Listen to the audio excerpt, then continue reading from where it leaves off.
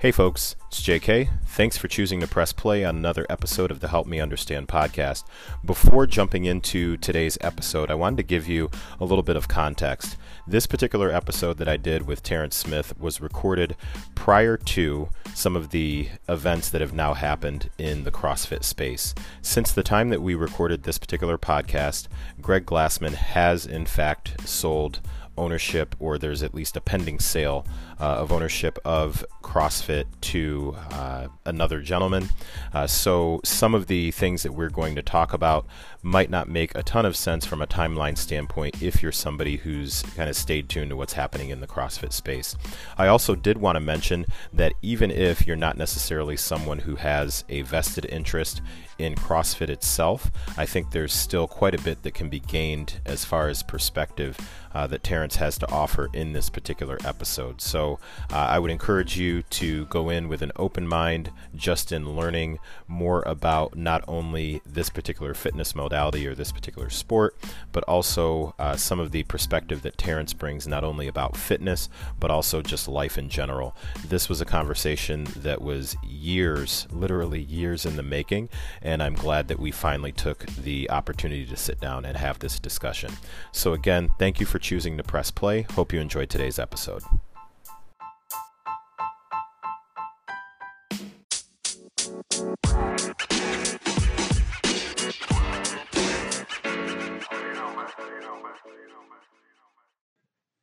All right, folks, so here we are, sitting here with the one and the only. I just told him it's one of my favorite people on the internet, and that doesn't really do him enough justice. So I'm sitting here face to face, screen to screen with Terrance Smith, better known on Instagram as T the Trainer. And we were trying to figure this out. We have been linked through social media since, we're guessing 2013 to 14-ish, somewhere around there. Yeah, somewhere around there. We can't really figure it out. And I remember back in the day, there was this meme, and it I think either you sent it to me or I sent it to you, or we ended up tagging each other, and I can't remember. And it was like something about those people that you never met in real life, but they are the hey on. That was the hey on. Yeah, cool. You're just cool in social media, and Terrance definitely fits that bill. So welcome, and I cannot tell you how much I appreciate being able to sit down and talk to you today. Yeah, man. I appreciate you having me on, man. It's long, like you said, it's long overdue. But yeah, for real. Let's get into it. All right. So let's jump into it. So from a context standpoint, because this is a podcast, I always say it's a podcast about nothing and everything all at the same time. So what it is really about, though, is it's about gaining perspective, and it's about looking at different ways, different perspectives that people have. And specifically, what inspired me to reach out to you was the current event, let's call it the current state of CrossFit and what's going on. But that's just maybe one piece of what I'd like to just talk about in general with fitness, what's going on with race in America today. Like, there's a lot that we can chop it up about right now. So what I first want to start off with, though, especially because the first way that I became familiar with you is you used to post some workouts. Well, you still post stuff, but you used to post these workouts, and I would always see the whiteboard every day, and I would always be super interested in, what is this guy about to program today? Not only was it potentially the best handwriting I've ever seen on a whiteboard, which is very difficult to do, folks, just so you know, any of the whiteboard coaches out there know it is very hard to do. But also it was just impeccably laid out and all that stuff. So I was like, this dude knows what he's doing. So that being said, can you talk to me, introduce yourself and kind of what your health and fitness journey has looked like, how you got to the place that you are now, being an affiliate owner in Texas? Man, so, obviously you can always start back at, you say like high school. I was a basketball player, soccer player, little bit of track. So, looking at me, I was, about 6'4", 6'5", the same height I am right now, about 180 85, 90 pounds, something like that, soaking wet with rocks in my pocket. So you had to throw the stats on me. Okay. Yeah, man. I didn't, but I didn't know anything. I didn't care about, working out, fitness. Like I really didn't, if I was being honest, I actually hated it. I hated running. I love basketball, but I hated running. So, granted, I played soccer, I played basketball. So in those two, running in those two sports, that's pretty much all you do. But, after getting out of that, I played a little bit of like club football, not football, so club soccer, going into college and, did intramural sports and that kind of thing. But I got into college, I started working out with my roommates of mine, but it was just, it was bro stuff. I didn't know what I was doing. It was just lifting, upper body one day, pseudo, like acting like I was doing leg day when I really wasn't, like doing cardio and I had no clue what I was doing, but I was eating whatever I wanted to. Yeah. Every day was bench press and bicep curl day. Yeah. Like basically. That's basically what I did. Like that's what I did. And I'd say maybe about 13 years ago or so, I met a guy. I was in sales, working at Verizon Wireless, and I met this guy, and he was running his own little boot camp. And actually, I was probably 13 years. Probably it was before that for sure. But I met this guy. He was doing his own boot camp. He asked me for a long time, "Hey man, come do my class. And I was like, eh. So I finally broke down and went and did it because it was at 5:30 a.m. And at that point, I wasn't waking up that early. Like it was, 5:30 a.m. I didn't want no parts of that. But I finally went and worked out with him. I worked out with him for a while, for about a year or two, somewhere in there. And then I was looking at getting out of the sales career that I was in. And he was like, "Well, why don't you just come work for me? You can train." Like I said, same thing again. I had no clue what I was doing, but I jumped into it. But I was good with people. So, that was the big one. I was good with people, talk to people, basically, if I didn't know what I was talking about, I could make people believe that I knew what I was talking about. Okay. So, I started working with him. I was one of his trainers, and I stuck with him for probably around about a good maybe 8 years or so, something like that, maybe a little bit longer, just training and learning everything. I got into CrossFit, I'd say probably about 2 years after I met him, because, where I'm from, College Station, if you've ever seen Every Second Counts before. Yeah. But a movie. So College Station, that's where I'm from. The guys that were on there, Dutch Lowy and Matt Mursky, those guys are my neighbors. I actually went to school with them. Okay. So I knew them from, I lived like right down the street from them. So I knew them. So that's how I discovered CrossFit. And I took, CrossFit that I learned from those guys and I put it into the gym that I was in. I finally went and got certified. And once I got my certification, the guy that I was with, we weren't affiliated, obviously, right. But I could tell people I was L1 certified. Okay. So I just spent that whole time period there, just kind of honing my skills, crafting what I was doing. I was lucky too. A girl that worked there with me, she was at Texas A&M in the master's program for exercise science. So she was one of the ones that initially taught me how to program. So I knew how to write workouts, but I didn't know all of the intricacies and how to put everything together, how to build the strength programming, how to build the conditioning, the metabolic conditioning. Like I didn't know how to do all of that. So she taught me how to do that while she was there. It was me and her. We were there together for about a good maybe 2 or 3 years. She was just super, super smart, super methodical, meticulous about everything. And that's where I learned how to program and put everything together, was from her. And then I just took everything from her and just kind of ran forward with it. And eventually I outgrew the guy that I was with.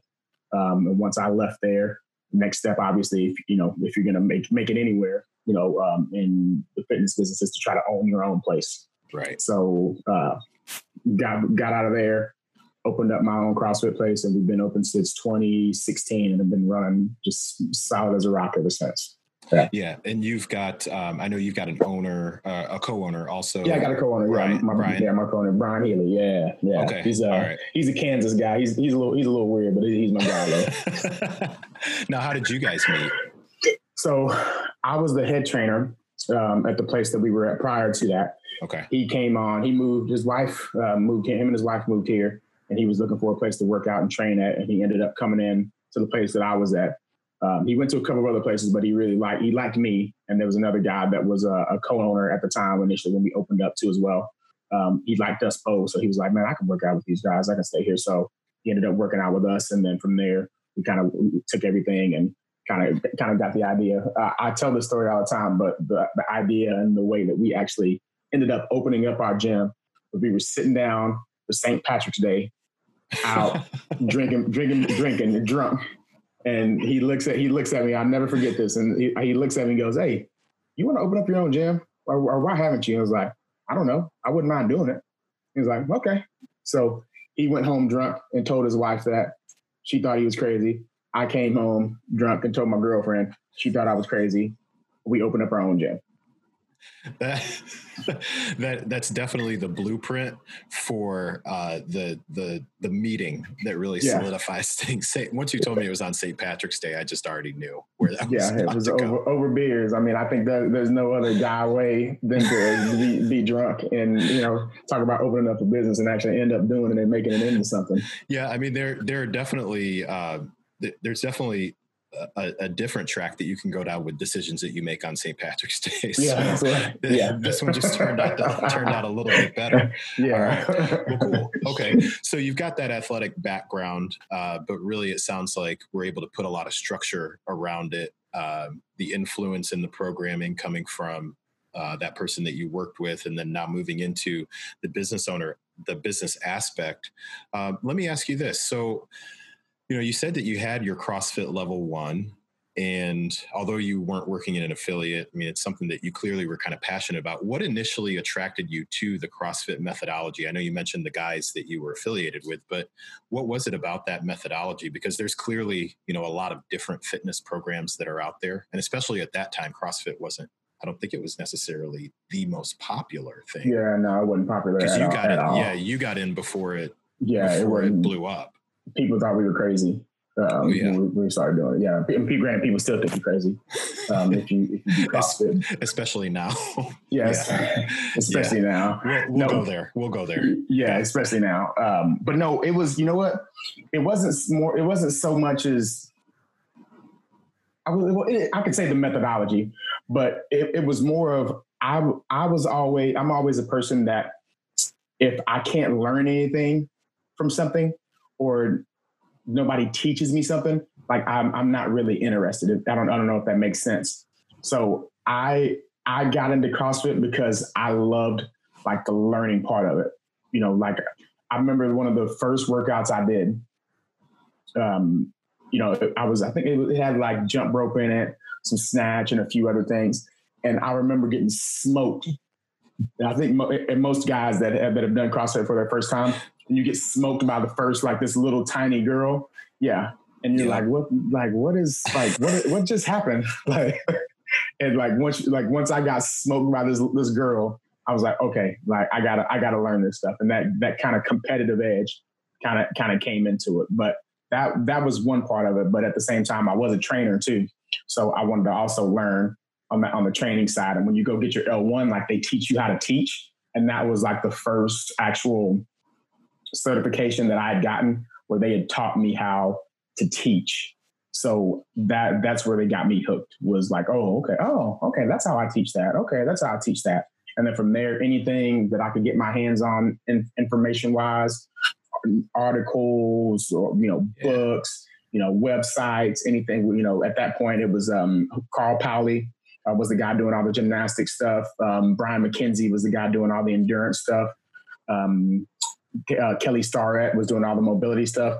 Those three guys, that's where I learned like the bulk of my stuff from, like CrossFit wise, like putting all the information into it and starting to like apply it. Because, when you start CrossFit for the first time, unless you're just a complete athlete, you're a train wreck for the most part. And you find that out really, really quickly. Like you have zero mobility, like you can't stretch, like you don't know how to move. Like it just, you're athletic, but moving in the way that they want you to move in CrossFit, it doesn't translate like that. Like you got to learn that stuff. And that's what got me. Like I wanted to learn everything. Yeah. You get broken down and humbled real quick. I remember my first experience going into a CrossFit box, and it was introduced to me through my brother-in-law actually. And this was in 2010, Yeah, this would have been 2013. Yeah. I remember we had moved to where we live now in central Illinois. And I thought to myself, like, man, I'd really like to try that someday.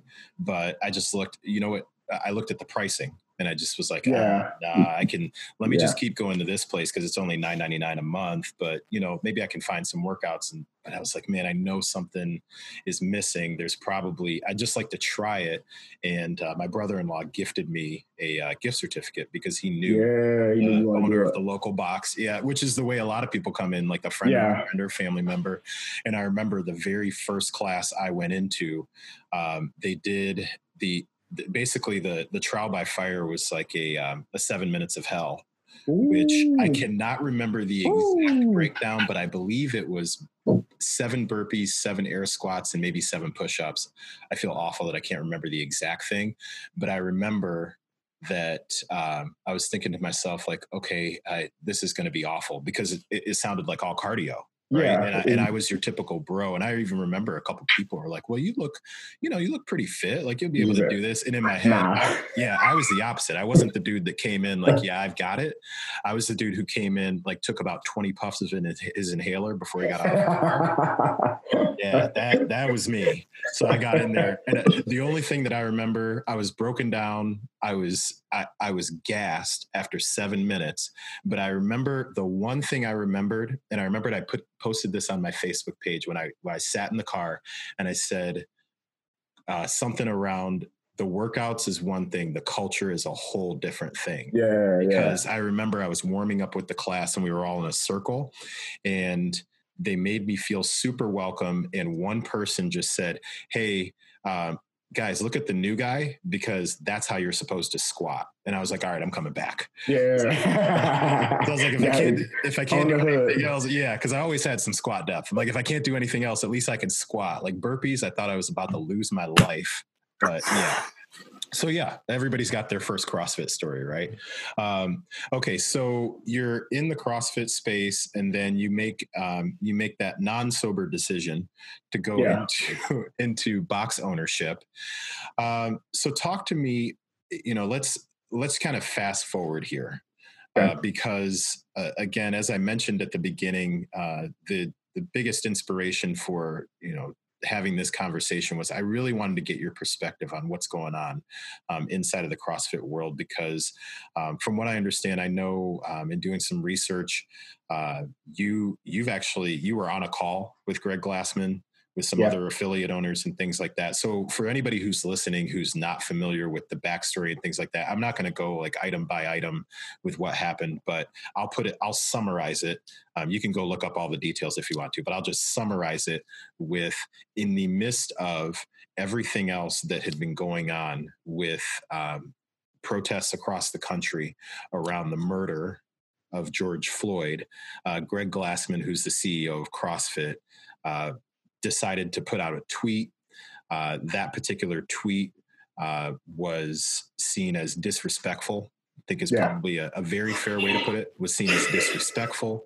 It led to a whole lot of other communication. There's some other communication behind the scenes, his communication with some other affiliate owners on Zoom calls and things like that. But long story short, at this point, he stepped down as CEO. You've got quite a few CrossFit boxes that are de-affiliating, mine being one of them here locally. But long story short, like, let's get into that. Like, let's chop it up about that. Yeah. What did the time frame look like for you as far as initial reaction? Let's back up a little bit. So let's talk about George Floyd. Yeah. Okay. So how did you first process that information when you heard about his murder? Man, I still haven't watched the video of it. Neither have I. Okay. Yeah. Neither have I. Haven't watched the video. I can't watch it. Yeah. I can't bring myself to watch it. Yeah. Yeah. It's, okay. Just from hearing the dialogue from people saying, he was, hey, I can't breathe, to him, calling for his mom. Like once I heard that he was calling for his mom, like, as Black people, when you hear somebody calling for their mom, like that ain't, that's nothing. Yeah. Like, nothing good is coming from that. Yeah. So, from my side, anybody that sees that video, or even not even watching the whole thing, watching a man, die in front of you, anybody that sees that video, like if that doesn't move you to some sort of feelings like this isn't right or something's not right in this world, then something's wrong. I just, and my dad's a police officer too. So I have, my dad, police officer, my dad's brother, police officer. He's a retired police officer. So I grew up around nothing but police officers. That's who I grew up around. So, the argument, oh, well, I know not all police officers are bad. I know that. Like, you have to be a fool to think that all police officers are bad. But the ones that are good get overshadowed by one bad cop, and it'll always be that way, and we've seen this over the years, I mean, growing up, just because I'm a police officer's son, I'm not disqualified from any of that stuff. You're not immune to any of that. No, I'm not immune. I've had guns pulled on me before. I've experienced all of it. So I'm not immune to any of it. But from my perspective on the whole thing, this is we're in a different period right now, man. This is just I've never seen it. I'm 36. So I've never seen anything like this in terms of just like a movement before. Right. Like where it's global, like everybody. Like I've never seen anything like it. So I'm happy for it. Like I think it's long overdue. I think we need change. And I hate that somebody had to die to get that change. But in the bigger picture, I think if Big George Floyd was still alive, up there, or he's looking down, I mean, I think he'd be happy that, everybody's moving the ground, moving the soil at the way that we are right now. Yeah. Well stated, first of all. So I appreciate you being open to share, how you've been processing things. I appreciate the fact that you also mentioned that you haven't watched the video. I've mentioned that to a couple of folks, and I've seen the reaction from their face. Like, what do you mean you haven't watched it? And I'm like, I have neither the time, the energy, or the emotional real estate right now to try and explain to you, well, I don't need to watch it. It's not going to verify anything that I don't already know. I don't need to watch it. I don't need to. But yeah, something does feel very different right now. It feels different right now because, I'm 41. So for perspective, so we're just about 5 years apart there. And, I remember Rodney King. I remember the reaction to that. I remember Michael Brown. Yeah. Because I used to live in the St. Louis area. And now I'm just 3 hours south of St. Louis. So I have quite a few friends, and my wife's got some extended family that's in the St. Louis area and whatnot. So I was very close to that situation because I have friends who live in Ferguson, both who are police on the police officer side and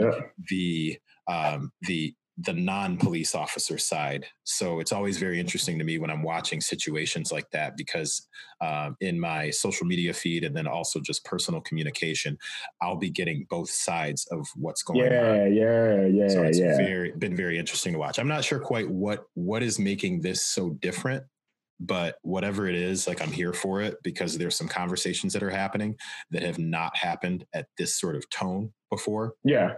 So I'm very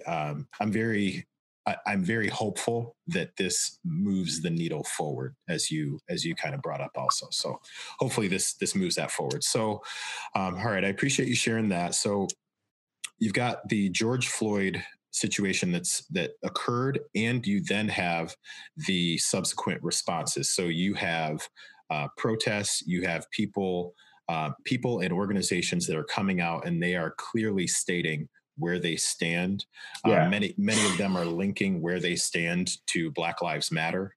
And I I'm not intending to get into a situation or get into a conversation really about that, but just using it as a foundation with, hey, a lot of businesses, that's what they kind of, it became kind of, let's call it the measuring stick or the litmus test is, do you or do you not believe Black Lives Matter? So you get people posting different things, and then you get the CEO who runs an organization that you have a business that's affiliated with that organization. He comes out and, he makes a comment that just seems completely tone deaf is the exact right word. Seems completely tone deaf. Yeah. So what was your initial reaction? And then also, what was the conversation that started happening within your community as far as your box after that? Yeah, man. So when that tweet came across, I'd say maybe a few hours after it popped up, I probably had 10, maybe 15 messages like, hey, did you see this? Hey, did you see this? Did you see this? And, I'm like, did you see what? So, they're like, go like screenshot. And I'm like, what is Floyd 19? So, and it's Greg Glassman, obviously the CEO. So, it says Floyd 19. And I think it was sent to the National Health Services, I think, something like that. I think is who it ended up going to. Yeah, some sort of national health organization. They had posted a graphic that said racism is a health issue. Yeah. So these, and I saw it. I didn't know what he meant. So from the jump, I just wanted to know what he meant. Obviously, if you look at it and you assume, which I mean, now at this point right now, if you put something out that's not clear, they're going to assume like you have to clearly state your position. And I think, as a Black man, I think, we kind of know, and we're used to this, where you see a lot of people, they'll say, they'll say a whole lot of stuff, but they won't say anything at all. And they'll go right in the middle without without choosing the side, without saying yes, without saying no. They'll stay right in the middle and just play it safe. So I looked at it and I was like, okay, I need to know what he meant. So, on Facebook, we have this group where it's like 50-ish, Black affiliate owners. And, we chop it up a little bit here and there. But here recently, in the past 3 weeks, I think there's been more activity on that thing in the past 3 weeks than it has been in the years that it's been open. Let me ask you something real quick. In that group, out of curiosity, is there anybody who's affiliated with CrossFit HQ in that group? No, there's not. Yeah, no, there's not. So all affiliate owners, no one from CrossFit HQ. Right. No, Got you. No. Okay. All right. So, that happened, and I wanted to know what he meant. So the activity on that group, it went really quick. Like everybody started, talking. So we were all trying to figure out what he meant, and we got this thing. So one of the girls that's on there has affiliation or has ties with one of the guys that is at CrossFit HQ, one of the few Black men that's at HQ. So she got in contact with him. He got in contact with Greg, and we basically wanted to sit down and have a Zoom call with him to see what he meant, why he said it, that kind of thing, so that I think that happened Saturday. So Sunday evening we had the call with him. So, we were all on 100 when we got on there with each other. Like, he ain't gonna be on this call. Like, we were all on there. Like, we're just gonna talk to each other. Like, we'll hash this out. We'll talk to each other. And we got on the call, and initially he wasn't gonna be on there. Like, the guy that organized it for us, he was like, yeah, he's not gonna be on here. And then I say maybe 5 minutes later, he pops up on there in the corner. So we're like, oh, so everybody's like, okay, here you go. So from there, that call was 2 hours. I say about an hour and 55 minutes of it was them just whipping him the entire hour and 55 minutes. And he talked a little bit, but he listened more than he talked. So, we asked him like, hey, what do you mean? What were you saying? what did you mean? Where were you going with this? So what he said was that looking at the national health, services, the people that he was talking to, and in context, the guy, so Chuck Carswell is the gentleman that works at HQ, black gentleman works at HQ. Terrance, is it bad that I assume that's exactly who you were talking about? Because he might be the one person that I've ever seen at CrossFit HQ. I've heard of him too. I think there's maybe 3 or 4 black people that work at HQ. He's the one of the only ones that I've heard of too. Like I've never heard of any of the other ones. Well, in all fairness though, why he sticks out also is his knowledge.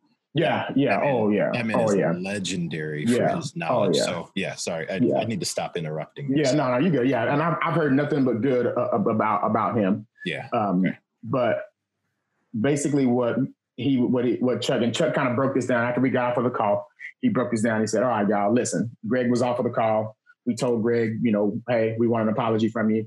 We want you to think about resigning. Those 2 things were the things that we wanted. If I saw those 2 things happen, like I could work with everything else. But Chuck, he said, all right, everybody, listen, let me get y'all attention. So he said, Greg Glassman, this is the same guy that's gone to court to fight big pharmaceutical companies, big soda companies, national sports institutes, all these people. He's gone to court to fight all these people. Yeah. And, he says some off the cuff things.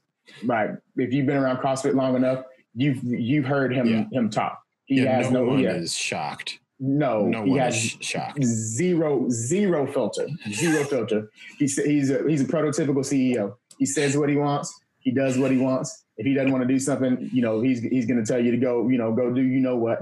Like that's what he does. So 100%. Yeah. So that was Chuck was like, first off, him getting on this call when he usually tells people to do what. That was a big deal. Which I was like, okay, he's got a point there. But he said when he said it or when he put it, he said, I didn't know what he meant.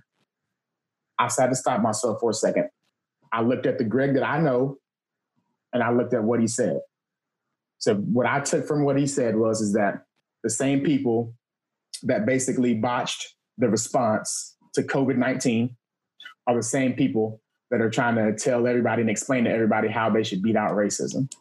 Right. So that's why he put Floyd and 19 together. Okay. Was because that he's like the same people that botched this whole response and got this country in the same situation that we're currently in right now. So trying to tell us how to context. Yes. Trying to tell us how to beat out racism. Now, is it insensitive? Yes. Tone deaf? We already said this. Yes. But I don't think the man is racist. I think I've seen enough. I think most of us have seen enough to where we don't think he's racist. Now, some other stuff has come out about, him being misogynistic as well. Right. Which if you've read that, which that also does not surprise me. So, that's just kind of adding onto the top of it. But right now, putting Floyd 19 up, regardless of what you meant, it ain't going to go over well, boss. Yeah. And it didn't go over well at all. So once he explained what he meant to me, like I won't say that like I thought it was okay, but I, to a certain extent, felt better because I knew what he meant. Like he didn't mean it in a hurtful, spiteful, mean way, especially toward the black community. When he got on and said, he's like, I love all y'all. Like, I'll be honest with you. I love all y'all. I appreciate y'all. Like my business, CrossFit wouldn't be what it is, without you guys. But you can imagine, you get on a call with 50 black people, like it's, you're gonna catch some sort of fade from somebody, on a call. Like you can't get on a call with 50 black people and expect it to go well. I mean, we had to put everybody on mute because everybody was going off on him, and he took it like a man. So from there I was like, okay, let's see what he does. I wanted to wait and see what he did. Some of the other owners were like, no, I'm out. Which, I respect all those people, all those guys that are in that group with us. We don't all see eye to eye, but when it boils down to it, we all have each other's backs. But from there, we got off that call with him 2 hours later. He put up an apology. 48 hours later, he resigned. So that was the 2 things that I wanted to see happen. Those 2 things happened. So gotcha. This is where we're at now. Okay. Yeah. Okay. Well, that was a great breakdown from the inside. Yeah. Because you were there face to face and in that moment. And I really appreciate your perspective because I look at it as a perspective where you have the opportunity to make a decision based on emotion. However, you have a business to consider, Yeah. Exactly. and it's about for you what you feel like is the best way to move forward with that. So, would you say that, how would you say that the feedback has been from your box members about the decision, because you've decided not to disaffiliate, correct? Correct. Still Correct. okay. Yeah. So, are you able to share, what some of the feedback has been Oh around yeah. your Yeah. Yeah. decision? Yeah. I Was can it share like that. hey, Yeah. whatever you guys decide, we're good, or Yeah. So we made sure. So, I think there's probably about maybe 6 or 7 boxes in the town that I'm in. Okay. I got a couple of phone calls from, two of the owners, wanting to know my perspective on it. Because, I'm in a different position than, there's 15,000 CrossFit gyms. Granted, I think like 2,000 of those are like dropped out now. Yeah. So just to even say 13,000, that's still a lot. But, I had, those 2 people call me, want to talk to me, want to get my perspective because, as I think we're up to like in that group, we're up to like maybe 75 or so Black affiliate owners out of 13,000 gyms. So it's a small amount of people that actually, that are Black that actually own gyms. Correct. So, yeah, I have a completely different perspective than they're going to be able to get from anywhere else. So especially here in this town, because this, I'm a minority to the umpteenth in this town that I'm in. right. So right. They called me. I spoke to them. I gave them my perspective on what I thought. And one of them told me, she was like, T, I looked around my gym. She was like, I saw nobody of color. And she's like, I felt ashamed of it. And I was like, well, granted, this town is one of them. And, I know, too, like there's some other underlying things that kind of go about it. You kind of touched on it earlier, price being one and, a few other things in terms of, how CrossFit is looked at from the outside. But, all of the members that have spoken to me or that have made it known to me how they feel, it's all been good feedback. Even some of the other boxes, some of the people from the other boxes like, man, T, I appreciate the stance that you guys took on everything. Is what I did. Like I said, we recorded a video kind of explaining how we wanted to do everything. And basically when I spoke, I said, because if you're affiliated with a gym, okay, you're paying so much money to be affiliated with the gym. Dropping out or backing out of being affiliated, or even, if you plan to not renew, that's fine too. But doing that does absolutely zero for the Black community. Nothing. You can unaffiliate, you can drop out, but what are you doing for the Black community? That is the big thing. If you drop out of your affiliation, unless you're a Black affiliate owner, like it's going to be looked at as, okay, you dropped out, but why? What are you doing?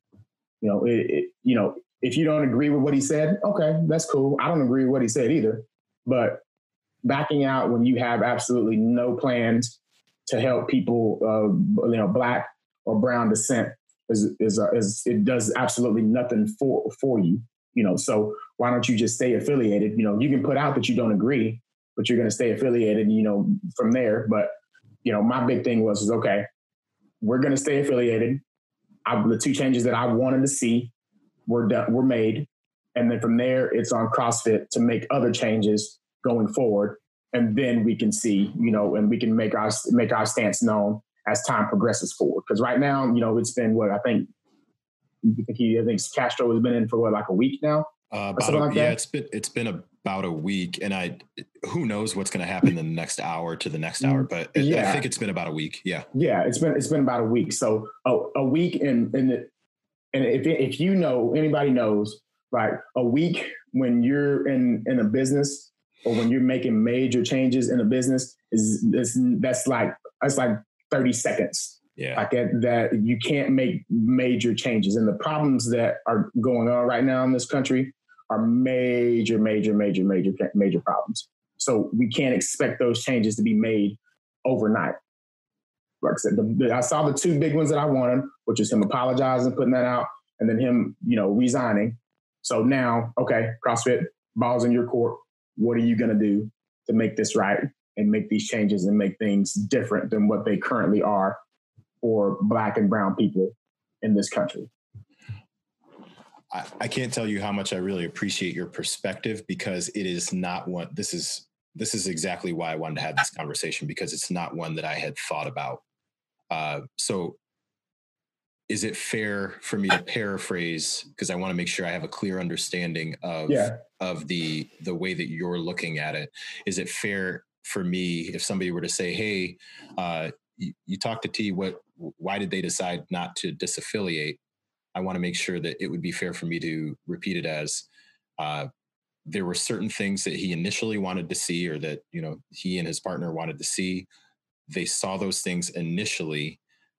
What they're looking at is a long-term strategy of, we can do more good, or we can have a more profound effect if we're still on the inside, to be able to actually affect the change.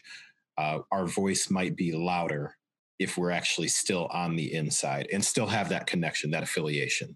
Just not trying to put words in your mouth. Yeah, no. To summarize it. Yeah, basically we can do, or we feel like we can do more from the inside than we can from the outside looking in. Because if you're not affiliated, they're like, CrossFit's like, well, you're not affiliated. What are you what do you want, from the outside looking in? You can say what you want to all day, but they don't, what are they going to listen to you for? Like, you're not affiliated, you don't have any kind of ties to CrossFit. So, we don't got to listen to you. But if you're on the inside of everything, then you can change, you can try to make changes from the inside.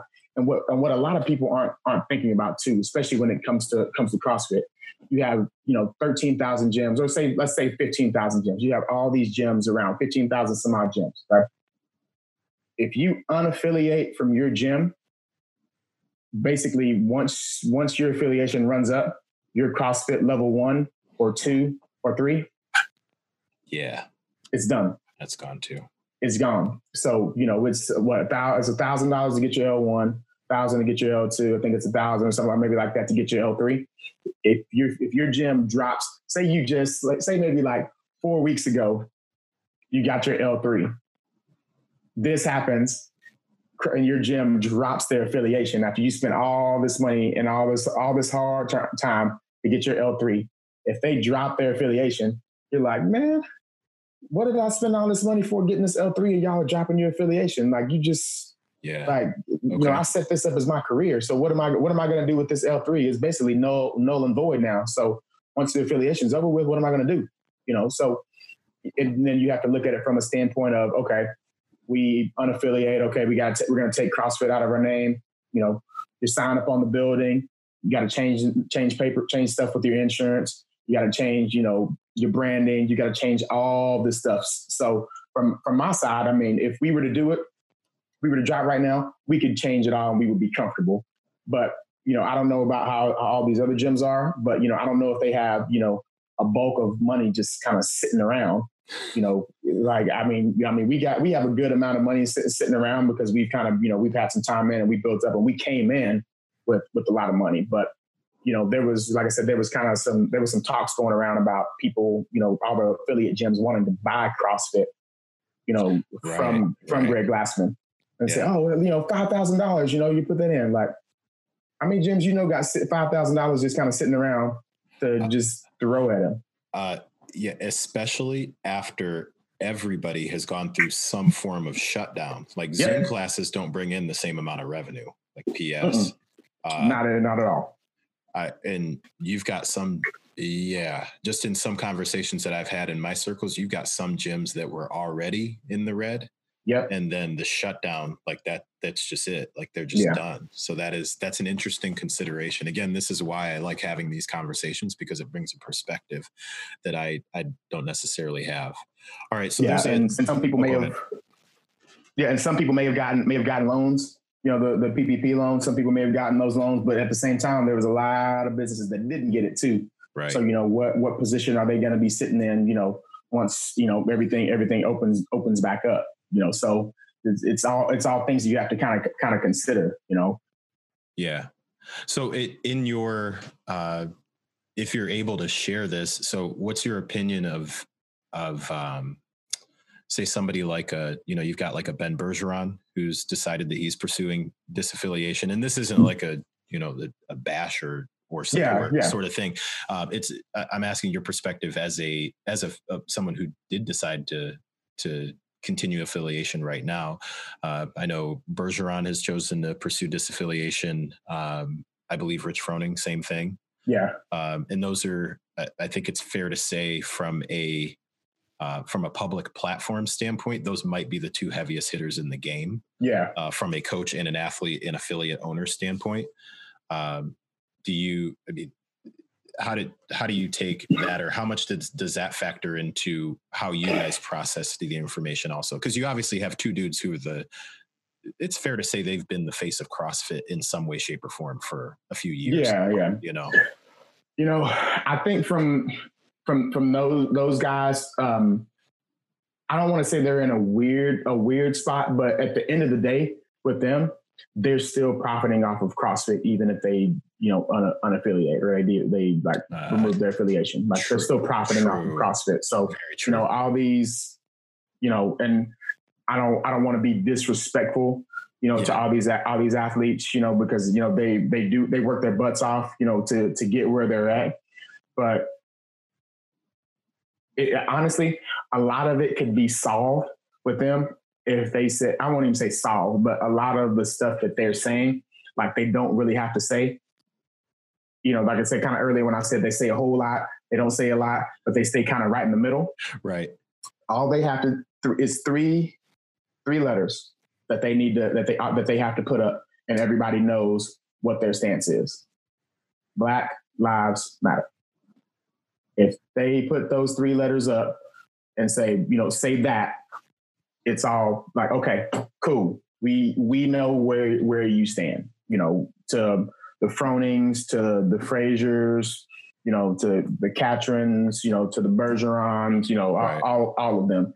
If they say those three letters, that would solve. And it's the same thing for CrossFit right now too, because CrossFit won't, like they said a whole lot too, but they still have yet to say those three letters. And we found out, when was it? We did a call last week on Saturday with Pat Barber, myself, and I think maybe like 10 or maybe 15 of the affiliate owners. We did a call with Pat Barber. The OGs of the OG of the OGs. Yeah. Wow. So okay.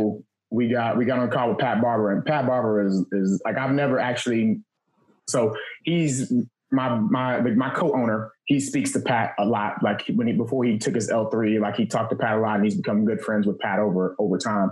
Mm-hmm. And I've never actually spoken to him until, he was like, hey, can you get, some of the affiliate owners on a call? Like, I want to talk to you guys. So we got on a call Saturday, and we spoke to him, and, he was telling us all this stuff. Like he didn't say drop names or anything like that, but come to find out that long, I don't know if you saw, but that long, like, apology that came from CrossFit. Yeah. That was written by one of the black guys on HQ's team. Really? Yeah. Yeah. Oh, okay. So the look that you have on your face right now, right. That was the look on everybody's face whenever we were on that call and looking at each other like from the side, like, wait, what? Like that was real. I think you said there's 4 black guys that are on that team, the HQ staff team. It was written by one of the black guys that's on that team. And we're all looking at each other like, wait, what? And he didn't put Black Lives Matter on there? Like, what? Oh, boy. What's going on? And okay. Yeah. And that's how we were all kind of looking at each other like, man, like what's so hard about, saying those 3 letters? I mean, I understand why they don't want to do it, because they don't want to alienate, one side of it. But, I'm sure you've had this conversation with many people. Just because you say Black Lives Matter does not mean you're not saying that all lives matter. Like, we know that all lives matter.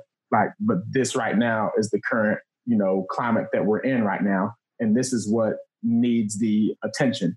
Who was it? I saw somebody the other day that said, when the Twin Towers got knocked down, you didn't hear anybody saying all buildings matter. Or what about the buildings that were all around it?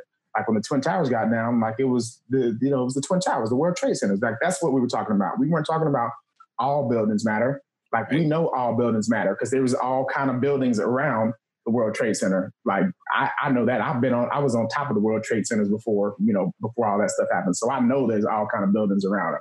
But the current climate right now, it's just those three letters will solve a lot of stuff, a lot of flack that you're going to get, and if you don't make your point or if you don't make your stance known, then people are just going to assume that you're on the side that's not good. Yeah. And that is so true. And I think people are processing things the way that they probably process any situation, but I think it's just more exposed right now. Are you putting more, when I say you, I mean, I think that what it comes down to is you have a few different camps, and a couple of those camps are, hey, either I'm going to put stock in what you do in the next, 30 days versus I'm more in the camp of I'm putting more stock in what you do over the next 30 months. Yeah. Like that's just that's how I train people. I'm not a 30 days and you get these X amount of results sort of guy. I'm building long term. Like that's how I judge things also. So that's the way that I just process it. But there's quite a few folks that are just like, listen, if you haven't done this, like if you didn't post the black square on Instagram, then what does that mean? If you don't say Black Lives Matter, what does that mean? And different things like that. So I'm not in the, well, you were right or wrong for posting or not posting. Yeah. I'm in the, like, I came up with the name of this podcast based on how I process stuff. I'm in the, well, help me understand when you hear me say Black Lives Matter, what are you hearing me say? Yeah. Because we can yell all lives matter and Black Lives Matter at each other all day long. But at some point, if you actually want to get a sustainable change or seek some sort of understanding, it helps to stop yelling for a minute and just ask, like, okay, so when you hear me say Black Lives Matter, what do you hear me saying? Like, other than the three words, what do you hear me saying? And then I think that's where the change begins to happen, because this is a systemic thing. Yeah. Oh yeah. And that's where I think CrossFit is right now. It's not just the tweet. It is the fact that this is a link to some systemic things that have been an issue for quite a while. And you even referenced, some of the stuff that's now starting to come out. And that, I know, I'm assuming you probably listened to Andy Stump's I did. podcast. Yeah, so Cleared Hot. I actually listened to Cleared Hot for a while. And that one took a turn that I was not expecting, because he has never, and I mean, you could tell he's a team's guy because he's always been like, support the cause. Like, But man, that I forwarded it to a couple of friends of mine who have nothing to do with the CrossFit space. And I just said, this right here, like, this is how you own up.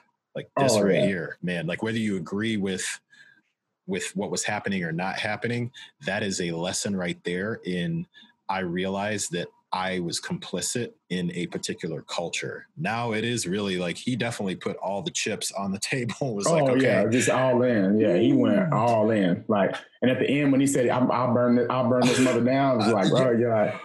He ain't playing. Right, he's not playing. I mean, there was no show outro, no nothing. That was that was, as we say, that was bars right there. Like, just boom. And I think too, a lot of my white friends, and just in general, a lot of white people are even just scared to speak up. I mean, I have my four best friends. One of them, he lives in Arkansas, black guy. The other three are white. My buddy that lives in Midland, he's probably like the whitest white man on planet Earth. I tell people that all the time. Him and his wife is the whitest white woman on planet Earth. He's just a pull your teeth out dentist. And, like that's just, but that's my boy though. But he's one of the few guys that coming through grade school, I've known him since 5th grade, but coming through grade school, like once we started really hanging out a lot, like he was one of the few people, and actually I could probably put, it was probably just him that actually hung around me and my entire family, hung around me and the entire basketball team. So whenever he went somewhere with me, he was the minority.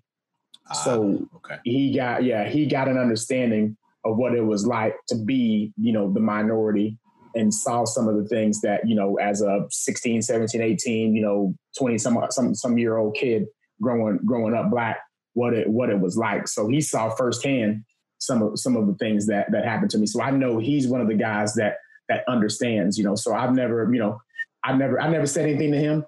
When I did talk to him, he was like, T, man, it's like, this stuff sucks. He's like, dude, I know what it's all about. I was like, dude, you don't even have to say anything to me. I know what you're going to say. I know what you're like, bro.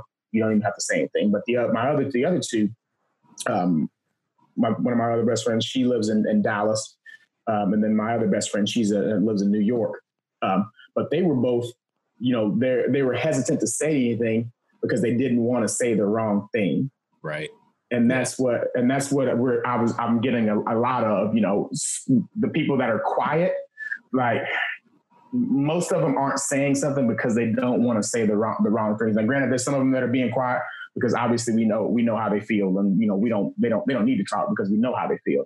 Right. But the ones that don't talk because they don't know how to feel, they ask me, well, what do I say? Is like, if you don't want to say anything, you don't have to say anything. But if you do say something, 3 letters, hey, I see you, I support you, like that kind of thing, So, it just, and these 2 girls, that are my best friends, both of them, coming through grade school, like, they tell me flat up, like my parents wouldn't let me hang around like Black guys or date Black guys. Like I couldn't marry a Black guy. Right. Like, right. just straight up tell me. But, and then conversely, they'll say, well, when I got into college, and I met you, like, all you did was like smile, and you were laughing, and your laugh was contagious. She was like, so I didn't understand what they were saying. Like, it's Black, like this guy's not dangerous. Like like what's dangerous about him? Like nothing. Like it's nothing. So yeah.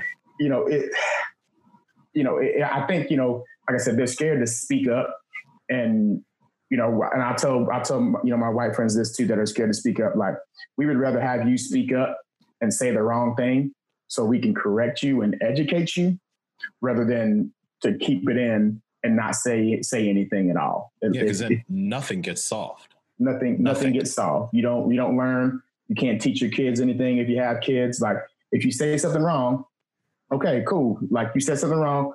Okay, this is where you messed up. This is what you need to do from here on out. Now let's move forward. Let's learn. A la Drew Brees.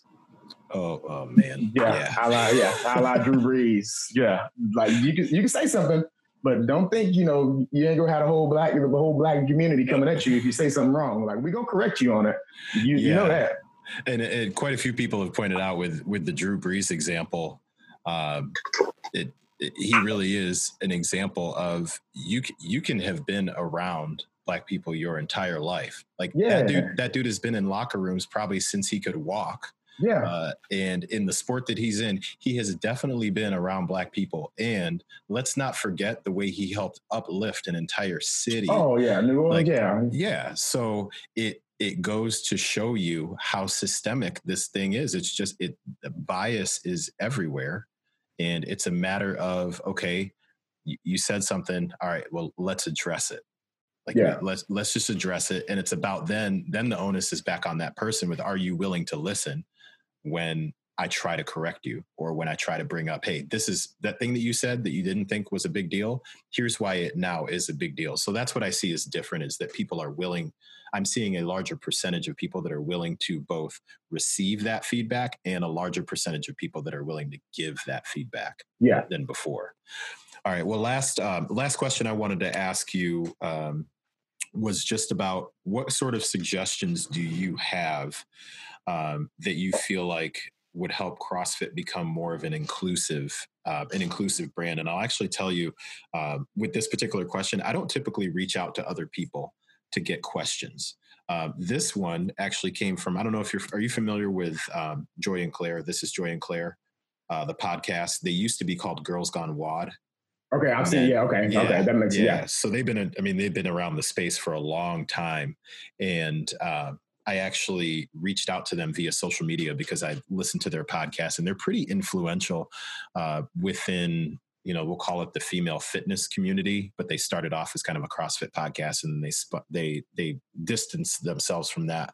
But they even say like they were in the world for 7 years. So it's a big part of who they are. And I believe they both still attend boxes and all that stuff. But when I reached out to them, that was one of the questions that they had. And it's a question that I have too. What do you feel like are some of the things that you feel like CrossFit as an organization can do to try to make it more of an inclusive brand? Man, I'm always one of working from the top down. If you don't have people up top that are of color, of black and brown descent. And a funny thing too, I had somebody. So I had an interview here in town with with the local news station about what happened with CrossFit. And I say maybe like the next day, I got this weird phone call, from this number in Georgia, and I didn't answer it because I was working out, and it left me a long message. So I was like, okay, so I finished my workout. And the number called me again, but I was like right in the middle of something, so I didn't get to answer it. And the number left me another long message. So I listened to the voice messages, and there's some guy that's just kind of going on rambling, and asking if this is a legitimate business, like just some weird questions. And I listened to the other one for it was like a 30-second message, kind of the same thing. So I called the guy back, and he's asking if this is Sawed Off CrossFit. I'm like, yeah, this is Sawed Off CrossFit. He's like, you need to check your voicemail. I'm like, okay, can I help you with something, sir? So he's like, I just watched your interview. And it's like I said, this number's from Georgia. He's like, I just watched the interview you did with KBTX. And, I wanted to tell you, I'm a business owner myself. And, I wanted to let you know that it doesn't matter if you're black or brown, or what descent you are. If you have to be qualified. If you're not qualified, then you shouldn't be saying those things, about being qualified, for these positions. If you're not qualified, it doesn't matter. Like, I don't see color. And he went on his spiel about how he was a military guy and all this stuff. And, I think he had me on the phone for probably about five, maybe 6 minutes, and just rambled. And I think I got in 2 words. And he was like, I just want to let you know that, you have to be qualified, if you're going to do something, if you're going to work for somewhere. And I said, okay, sir, is there anything else I can help you with? And I hung up the phone. So, going back, obviously, if you're going to be in a high level position, you need to be qualified. Like that's, we know that. Like, thank you for the news flash. Yeah. Thank you for that. Yeah. Thank you for the good news, dude. Thanks for clearing that up for me. But if you're going to be in a high level position, obviously you need to be qualified. But we know most of the time that the opportunity is not there. So, for me, from the top down, I think, there needs to be more people of black and brown descent within those walls of HQ. I think if it was, granted, like I said, there's 4 people in there. I think if there was more people in there to help with, social media, I don't think CrossFit would be going through what they're currently going through with Greg Glassman putting out what he did. Because Greg Glassman being CEO, he fired the entire social media team. Yeah. He fired the entire social media team, fired all these people, fired the CEO, and he came back on as CEO. So, there's problems. There's problems there, but I think there needs to be more from the top down, more people that, people like me can say, oh man, like that person's up there. Like, that's where I want to be one day, or, kids like, oh man, that's where I want to be, that kind of thing. And then work that from the top down, get it to where there's more people that look like myself, look like you, in those walls, and then continue to work down, to the boxes. And then conversely, I think CrossFit also needs to open up a little bit more dialogue from, between the affiliate boxes too, as well. Cause I mean, the past 3 weeks, I think I've had more communication from CrossFit than I have in the entire 11 years that I've been doing it. Yeah, number one, I appreciate you sharing some tangible things that can definitely be done. And I wholeheartedly agree with you on a very key thing is getting more affiliate involvement. And I say this as somebody who is not like, I'm not a box owner or anything like that. I'm just a dude who just considers himself pretty observant, has an understanding of general business ideas and things like that. So I observe quite a bit. And uh, I think when we talk about being inclusive, I think at the heart of it, when you peel back the layers, whether you want to talk about it's an issue of race or it's an issue of being sexist and not respecting women, Yeah. whatever it may be, I think when you peel back the layers, what it comes down to is just not being inclusive of differing opinions in general. And I think that goes back to what Andy brought up on his podcast is being surrounded by a lot of yes men, and Yeah. people that were willing to, and he even said like he just sat back and kind of let these things happen. He was never, well, he said he wasn't comfortable with it, but by not speaking up, you're speaking up. So I think what has been very telling for me is what makes it difficult, what has made it difficult for some owners that I've talked to was not the are my people going to quit if we disaffiliate. It was more of the business aspect and what does that mean from an insurance standpoint. Like they were working through it logistically of is this going to work or not work. And it was because they've established these cultures inside their boxes that people have not that people originally affiliated with CrossFit. So it was this thing that kind of the same thing I felt right after I walked out of that box for the first time. I was like, man, the culture, like this is a Yeah. great culture. And then I would visit a box in Chicago, the culture. I visited a box in North Carolina, the culture. So I don't, maybe I'm just blessed to always walk into boxes that have been fairly welcoming. Yeah. But I've been to easily over 50 boxes in the country, easily, just as a drop in. And I have yet to have an experience where somebody didn't welcome me. And that doesn't speak for the whole community. I'm just Right. Yeah. myself. Okay. So I associated that for a while. I associated that with that's CrossFit. And then as I learned more about Greg Glassman, I was like, I see what it is. So, in my opinion, what has happened is people have realized that he's kind of on his own agenda and his own thing. And he's been very vocal about the fact that once he was able to get 100% control after that court case was settled with his ex wife and all that stuff, once he had 100% control, you saw the direction. Right. It became like litigation after litigation.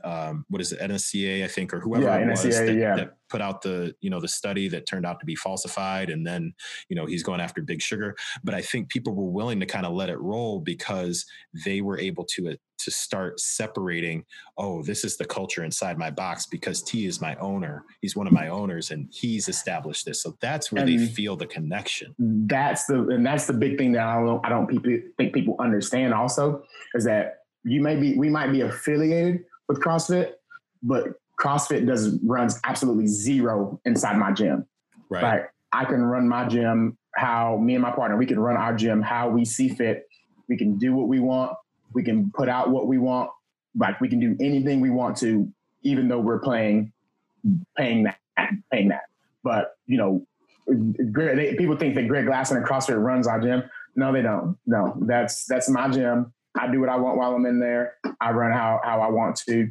And Greg Glassman can't say anything. He was over here on this side doing his thing. We're over here. So that's what people have to understand too. And I think people, once it gets out there, people will understand a little bit more in terms of what direction we're going.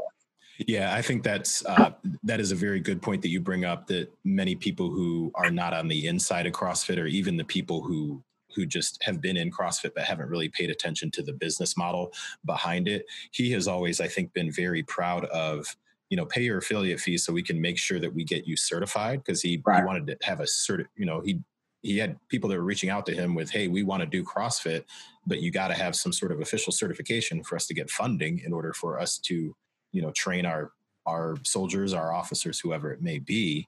And he has always been fairly hands off with that stuff. Right. I think the direction that the CrossFit Games went and things like that was a primo example when he became CEO and he started disbanding things left and tore right. it all up. He was like, media department. What's a media department? Yeah. I don't care. You guys do what you want. You want to, like, my Uncle Bob can get a press pass and he can film it and live on. And people were like, what are you doing? Yeah. But it's because that's not his thing. He doesn't care about it. Yeah. He wants to go after Coke and Pepsi. Like, that's his thing. So, all right. Well, man, I know time. I need to you good. let you get on with your day. So anything that you want to, just in wrapping up, anything that you want to share, maybe just around what you're hopeful for moving forward from this, whether it be inside the box, outside the box, just life in general. What are you really hopeful for in the future? Yeah, I'm hopeful definitely inside the box that, things continue to progress forward.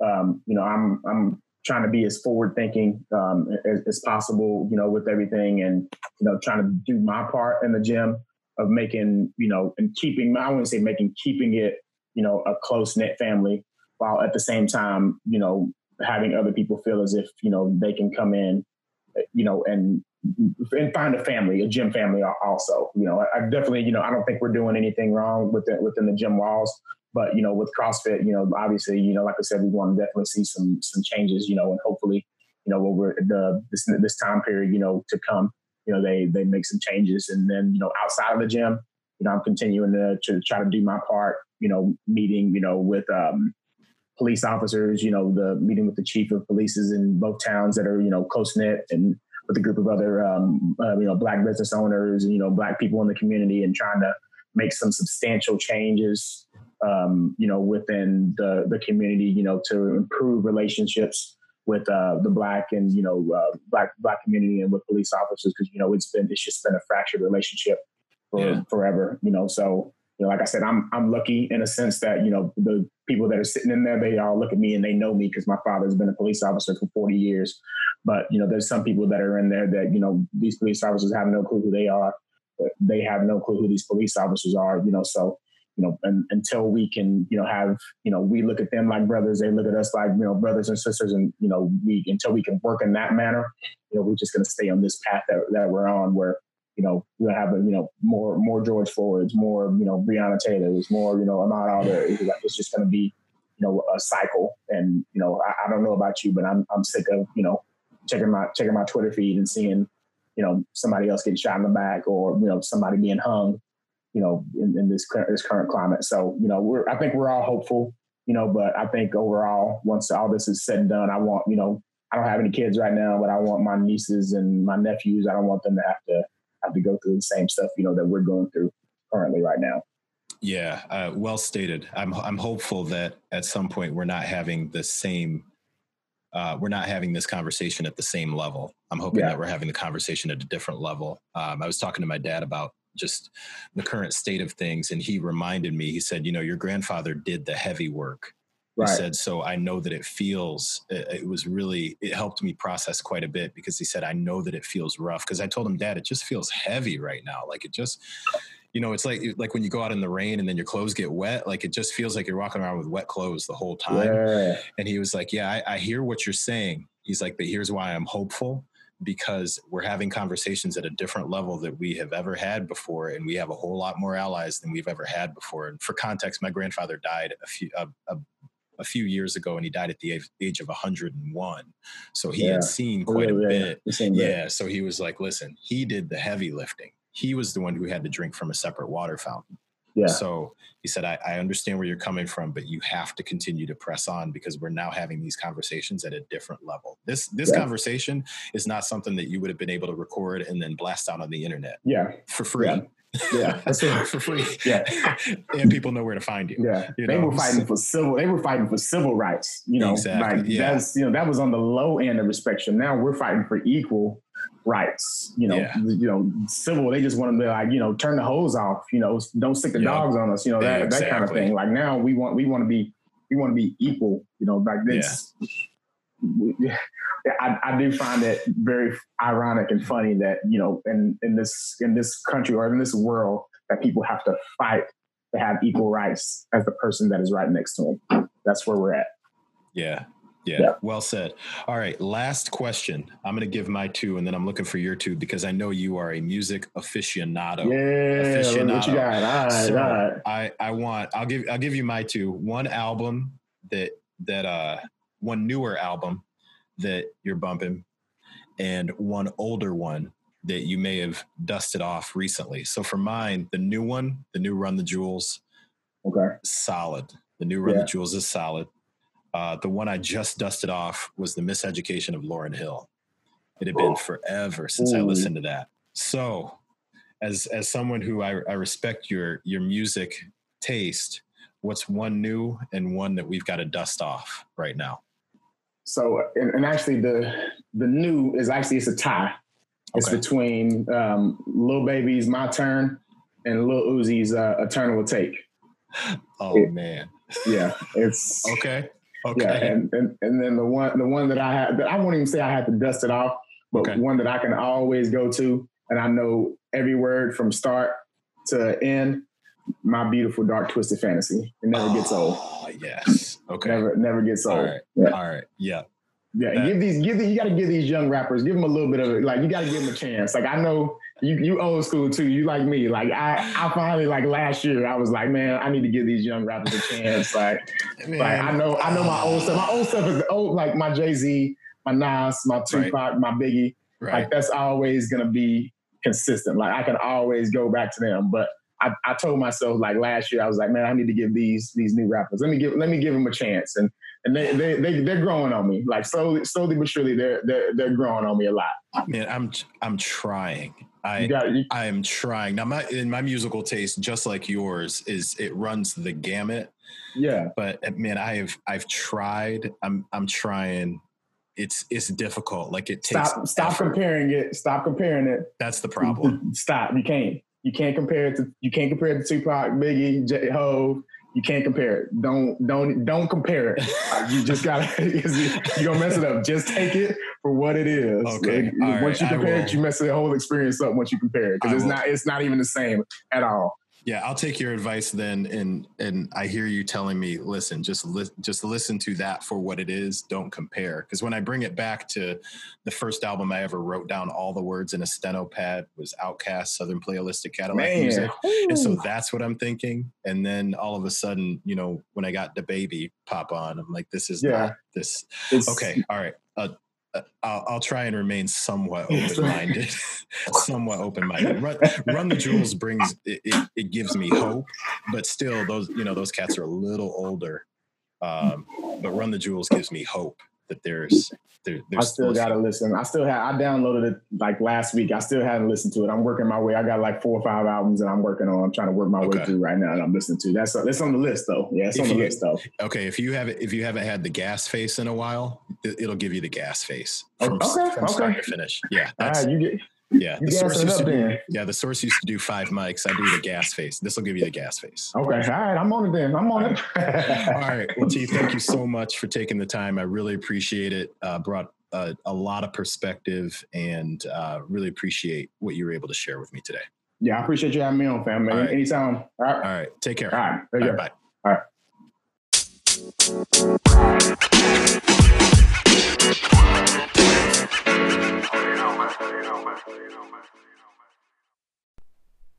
I just wanted to take a minute to say thank you for tuning in to today's episode of the Help Me Understand podcast. If you would like to reach out with any feedback or story around how you took action based on today's episode or any of our previous episodes, feel free to contact us directly. The direct email for the Help Me Understand podcast is helpmeunderstand.hmu@gmail.com.